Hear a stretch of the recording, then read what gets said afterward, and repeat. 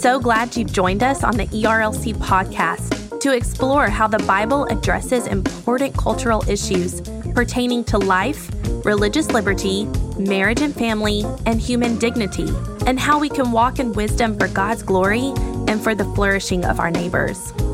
If you're enjoying this podcast and find it helpful, please leave a review wherever you listen. This will help more people find and benefit from what we're learning together. We are grateful for the time you take to join us for these conversations.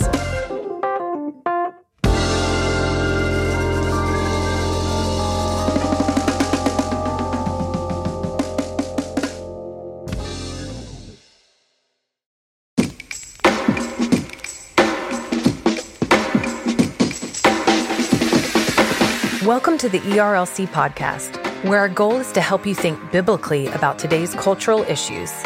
I'm Lindsay Nicolay, and on today's episode, we're going to pick back up with our series on gender and sexuality, specifically addressing the sexual revolution and how our culture's understanding of sexuality has been shaped by changing philosophies.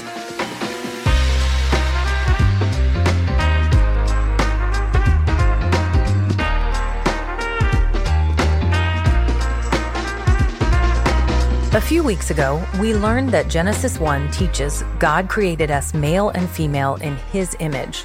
Because we're created, God gets to set the boundaries for our lives. But the fall and our sin nature affects how we view ourselves and our bodies. We also heard about the sexual revolution and how it feeds us the same lie the serpent did in the garden.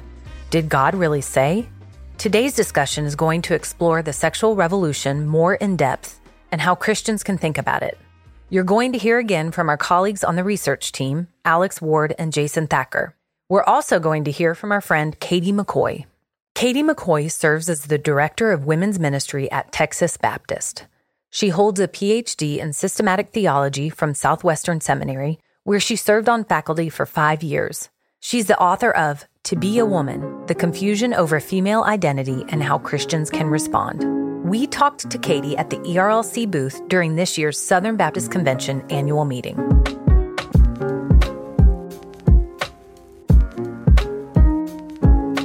Many of us look at where we are as a society regarding sexuality and are bewildered. We don't understand how so many people can be led astray in such fundamental ways. To make sense of it, Alex Ward and Katie McCoy help us think through the sexual revolution and other cultural movements that have influenced our nation. I should caveat this with my training is as a historian. So when you ask me to when did things start? I want to be there's a specific date, but also there's, 100 years of previous history you need to know about. So everything I'm going to say now, I want to have the caveat of these ideas didn't come in a vacuum. These were part of longer trajectories and trends. But when we talk about the sexual revolution, typically what we mean is kind of the 1960s, 1970s, especially the 1960s. So in 1960, we see the introduction of the pill, which becomes this massive cultural moment where all of a sudden, sex can be divorced from pregnancy and procreation in a way that it hadn't been before. In 1965, we have court cases that affirm that married couples have a right to contraception because of a right to privacy, which is then the basis for the 1973 decision in Roe v. Wade, which finds a right to privacy and right to abortion. So even now, if your birth control fails and you become pregnant, abortion says we can totally terminate your pregnancy. So all of this is kind of in the culture, and it's a new understanding of how does sex relate to procreation and pregnancy. There are also new understandings of what does gender mean. So you see second wave feminism at that point, which is really kind of saying that there is no distinction between men and women, but they're also in saying that there is no difference between men and women. It kind of sets a trajectory for where we find ourselves today with transgenderism. There's no difference, so now we can change our gender identity. So, when we talk about the sexual revolution, it's both a cultural moment, it's new ways of thinking about sex, thinking about gender, our relationship to one another as sexed and gendered beings. And that has its kind of long-term effects even into the present moment. So, we're downstream from the sexual revolution. I don't actually think that it's ended. I think that it is picking up pace because, if you look at, say, the gay rights movement of the 1970s, it took from the 1970s until 2015 in Obergefell for same-sex marriage to be legalized and permitted. In that short amount of time, we have seen transgenderism go from something that nobody understood to now just a common part of expectations in life. We've seen the rise of non-monogamous relationships like polyamory. People questioning like, oh, do I even have to be married to one person? I can be married to multiple people. To the point now where even 1/3 of people in Gen Z, the youngest kind of cohort, are identifying as somewhere on the LGBT spectrum. So like this idea that it is reshaping the way that we think about sex and gender, it's not slowing down. It hasn't gone away. People are looking around going, how did we get here? And it seems like overnight the world just changed. But the truth is, it hasn't been overnight. We've been brewing here for a while. I like to think about it as a big pot of soup, and into this soup have been all these different ingredients added, thrown in, simmering and stewing, and now we're just seeing the fruits of that soup. So much of it is philosophical, and don't let that word scare you. We are all affected by philosophy in many different ways. Some of those philosophies include that we are in a postmodern culture, meaning absolute truth is not only non-existent, but even if truth was out there, we couldn't access it, is how postmodernism would say. It's that we're all so shaped by our personal experiences that it's impossible to even understand what truth would be. So anybody who claims to have the market on it is either lying or trying to control you. And then on top of that, we have an idea called expressive individualism. And that's not just individualism. Like if you are a Westerner, someone in Western culture, you're an individualist. If you're an American, you're a super individualist. But expressive individualism takes it even further. It says that your feelings are your true self, and that your highest good is to express your feelings and to get rid of any influence that could be trying to make you conform into your inauthentic self. And it's this idea that not only do we have some authentic self that is underneath us, so to speak, emotionally, trying to break free, but that authentic self is our highest possible good. And then throw all of that into all of that big pot of soup. We are living in a post-Christian culture. That means that culture likes a lot of the ideas of Christianity, perhaps a lot of the virtues of Christianity, like equality, being kind, generosity, but it does not like any of Christianity's claims. Certainly not claims like Jesus is Lord. The way to be forgiven is to have a reconciled relationship to God through Christ, and certainly not what the Bible has to say about how we live and how we use this gift of human sexuality. So this is something that we have been leading towards for decades. Isaiah 5:20-21 says, "Woe to those who call evil good and good evil, who put darkness for light and light for darkness, who put bitter for sweet and sweet for bitter. Woe to those who are wise in their own eyes and shrewd in their own sight." This passage carries the idea of a people who are trying to redefine reality, which is exactly what we do with sin, and it's what's happening in our day with those who want to redefine God's design for sexuality. Alex and Jason Thacker explain how the biblical ethic helps us make sense of all of this confusion. In the wake of the sexual revolution, we're being told that everything about your identity, you can choose it. You can make whatever you want. You can do whatever you want. As long as it makes you happy, it doesn't hurt anybody. That's all that matters. And so part of our confusion is, again, just our failure to recognize we're a created being. God has designed us with certain limits. And, our attempts to overcome those are attempts to replicate and be God rather than to recognize our humanness and our creatureliness. A lot of this is tied up in this idea that we're self-defined, we're self-created, and that we're really kind of the arbiters of our own soul or arbiters of our own truth. And I think that goes back to that Genesis 3 reality, that's a lie that was breathed right out of the mouth of Satan, that somehow we could define ourselves and seek to rebel against God's good design and God's creation. And I think that's where the biblical ethic helps us to kind of reframe to say, this didn't happen 5 years ago. This didn't happen 20 or 30 years ago. This is something that's really a plague on humanity, and that's the outworking of sin. which naturally then goes into how we navigate these issues in culture as we realize not only God's good created order, the presence of sin, but the good news of Jesus and how he frees us from the shackles of sin, the shackles of self-delusion, and helps us to reorient our entire lives around this truth of who God is and how he created us in his very image.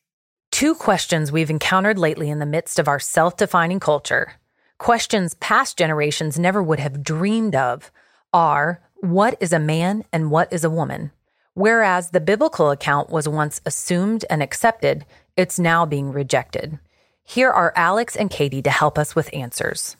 So this feels like a very simple question, but it's actually very complicated and hard to answer. And I think in some ways it's hard to answer because it's just a question that has been so assumed for so long. Like to ask the question, what is a man, what is a woman, even 30 years ago would have just been nonsensical. Like everyone knows what this means. If I was going to give it a very short answer about what the Bible is teaching us, I would say to be a man is to be a person with a male body. The reason it's so difficult to define, and we can get into this later, is all of the things in our culture that have been trying to inform that definition. And the simplest definition of a woman is an adult human female. Now, to even say that today sounds like a bigoted statement because it goes against the prevailing cultural ideas that would say that a woman is a feeling, a disposition, perhaps a set of characteristics, or someone who identifies with culturally feminine things or attitudes. But at the core of that is a separation of the body from the self. And that's much of what, from a Christian worldview, we're combating with this very prevailing idea in our culture today. Some of the pushback and confusion in our culture, and even in the church, comes from overemphasizing cultural stereotypes regarding what it means to be a man or a woman. So how can we correct our thinking? When we think about the difference between male and female, as we've already spoken to, is that God has created us in this complementary relationship, that each, the male and the female, have infinite value, dignity, and worth as image bearers of the Almighty God. And he's called us to different things, different responsibilities, not only within the church, but even throughout all of society and even the family, that we're complementary. We need one another, that men and women both are image bearers of the Almighty God, have infinite value, dignity, and worth, and that there isn't a hierarchy in that sense between men and women. What's true, and I think what Scripture is showing us, is that these are all like the outworkings of our sexed bodies that God has created us with that are good. So these kind of cultural expectations that we put on our sexed bodies are part of God's good design. And I think the problem can sometimes come in where we magnify those cultural expectations. But we have to keep in mind that like God has created us with a diversity of people and all of us are image bearers. But to be male and to be female are intricately tied to what it means to be a sex body, to have certain biological characteristics, to have a body built around a certain biological reality. So I think the key for us is to never say more than what Scripture says and to not put boundaries and restrictions on people that go beyond Scripture, but to also never say less. We don't want to act as if Scripture is silent on these issues. So, in our current culture, I'll take, my background. I grew up in the rural South in early part of the 21st century. In the rural South, where I grew up, very common for young boys to hunt, to fish, to play football, basketball. Like wild game nights were common at my church that I grew up. These are not things that I, as a guy who really enjoys like reading poetry and sitting alone and listening to music and reading like John Steinbeck like novels. These are things that don't like match onto like Southern typical masculinity. And I think the church can sometimes adopt a position of saying that our cultural expectations are what the Bible says. Now, I want to speak up in defense of my church and say, we did wild game nights, but also there were a lot of men who just didn't fit that mold. And so I got to see good identifiers of what does masculinity look like? What does it look like to have a masculinity and to understand the same Jesus who is like overturning temple tables and is a carpenter and is strong and manly is also the same Jesus who's like weeping when his friend dies. and that cares about his friends, and talks about how he cares about the city of Jerusalem as a mother hen and how he wants to nurture them. Like, we have to, as the church, be able to have a fully orbed understanding of masculinity and femininity, so that we're not unintentionally pushing people towards these false definitions. There's a great article recently by Christine Emba where she's talking about like how men have lacked cultural scripts for what does good masculinity look like. And that has often meant that they then turn into either saying it doesn't matter, and so androgyny and masculinity is not a good thing, or they like default to these kind of anonymous Twitter bios and things where like masculinity looks like the guy who's aggressive and a misogynist and all these types of things.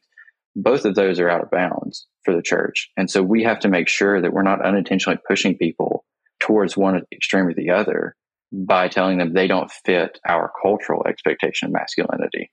Now, we don't want to, again, go so far as saying like culture is totally irrelevant. And I think sometimes that's the danger, is in trying to avoid the worst part of toxic masculinity, whatever that means, we swing towards there are no differences. But I think the Bible gives us a good model of complementarity of the image of Christ as strong and meek and mild, as gracious. And it shows us that like the same virtues that are called for in the Christian life are not sexed. Like there is no special obligation for love, joy, peace, patience for men that there isn't for women, or vice versa. You know, I as a man don't get to say, oh, I'm not called to be meek and gracious and submissive. No, I am. So we have to understand both of those and recognize that I think for many people within the church, if there have been errors, they haven't been malicious, they haven't been nefarious. Sometimes that occurs, and I don't want to dismiss that. But I think most people genuinely have just accepted the kind of cultural drift more than thinking and reflecting on what the scripture is saying. And that hasn't come from a place of like being intentionally trying to harm people so much as just sometimes it's easier to go with the flow. And right now, the culture is so confused, we can't just go with the flow. We have to actually think about and reflect on these things. And that's where the work comes in for us as Christians, is actually taking time to think deeply about these ideas. Slowing down and thinking deeply is sometimes easier said than done in our fast-paced lives. Many of us don't even know where to begin. A good starting place is to think, as we did in episode 1, about the goodness of how God has created us. So one of the things that we can do, we have an amazing opportunity as believers today, is to recapture a very robust theology of humanity. And one way that we really need to focus on that is the holistic understanding of who we are as image bearers of God. One way that we have been influenced by, if you want to call it Greek dualism, of mind-spirit dualism, and so much of philosophy has been influenced by that, and even early Christian theology. It says that we separate the body, the physical self, from the spiritual self. Now, those are distinct aspects of how God made us, but they're not divisible aspects. Even after we die, if we died today and we were disembodied souls until the Lord Jesus comes back and unites us with our bodies and we are resurrected with him, even that, though, is temporary. It's an unfinished state. And so we were created to be integrated wholes, holistic image bearers of God. We hear it sometimes in our kind of cultural vernacular, or we refer to evangelism as soul winning or saving souls. And that's certainly good, right, and proper, but it's our whole being. Go read even just Romans 8 and that connection between our redemption and our actual bodies. Jesus died to redeem the whole person, not just our spirits, although it's our spirits that are made alive. But included in that is our whole being, our minds, our bodies, and our whole person. So one of the things we have to do is describe that being an image bearer of God, especially as we have that foundation from Genesis 1 and 2, includes the body, that the body is part of how we reflect the reality of our Creator, both individually and then also in relationship. Andrew Walker wrote a book called God and the Transgender Debate, and he described it this way. He said, our bodies don't lie to us.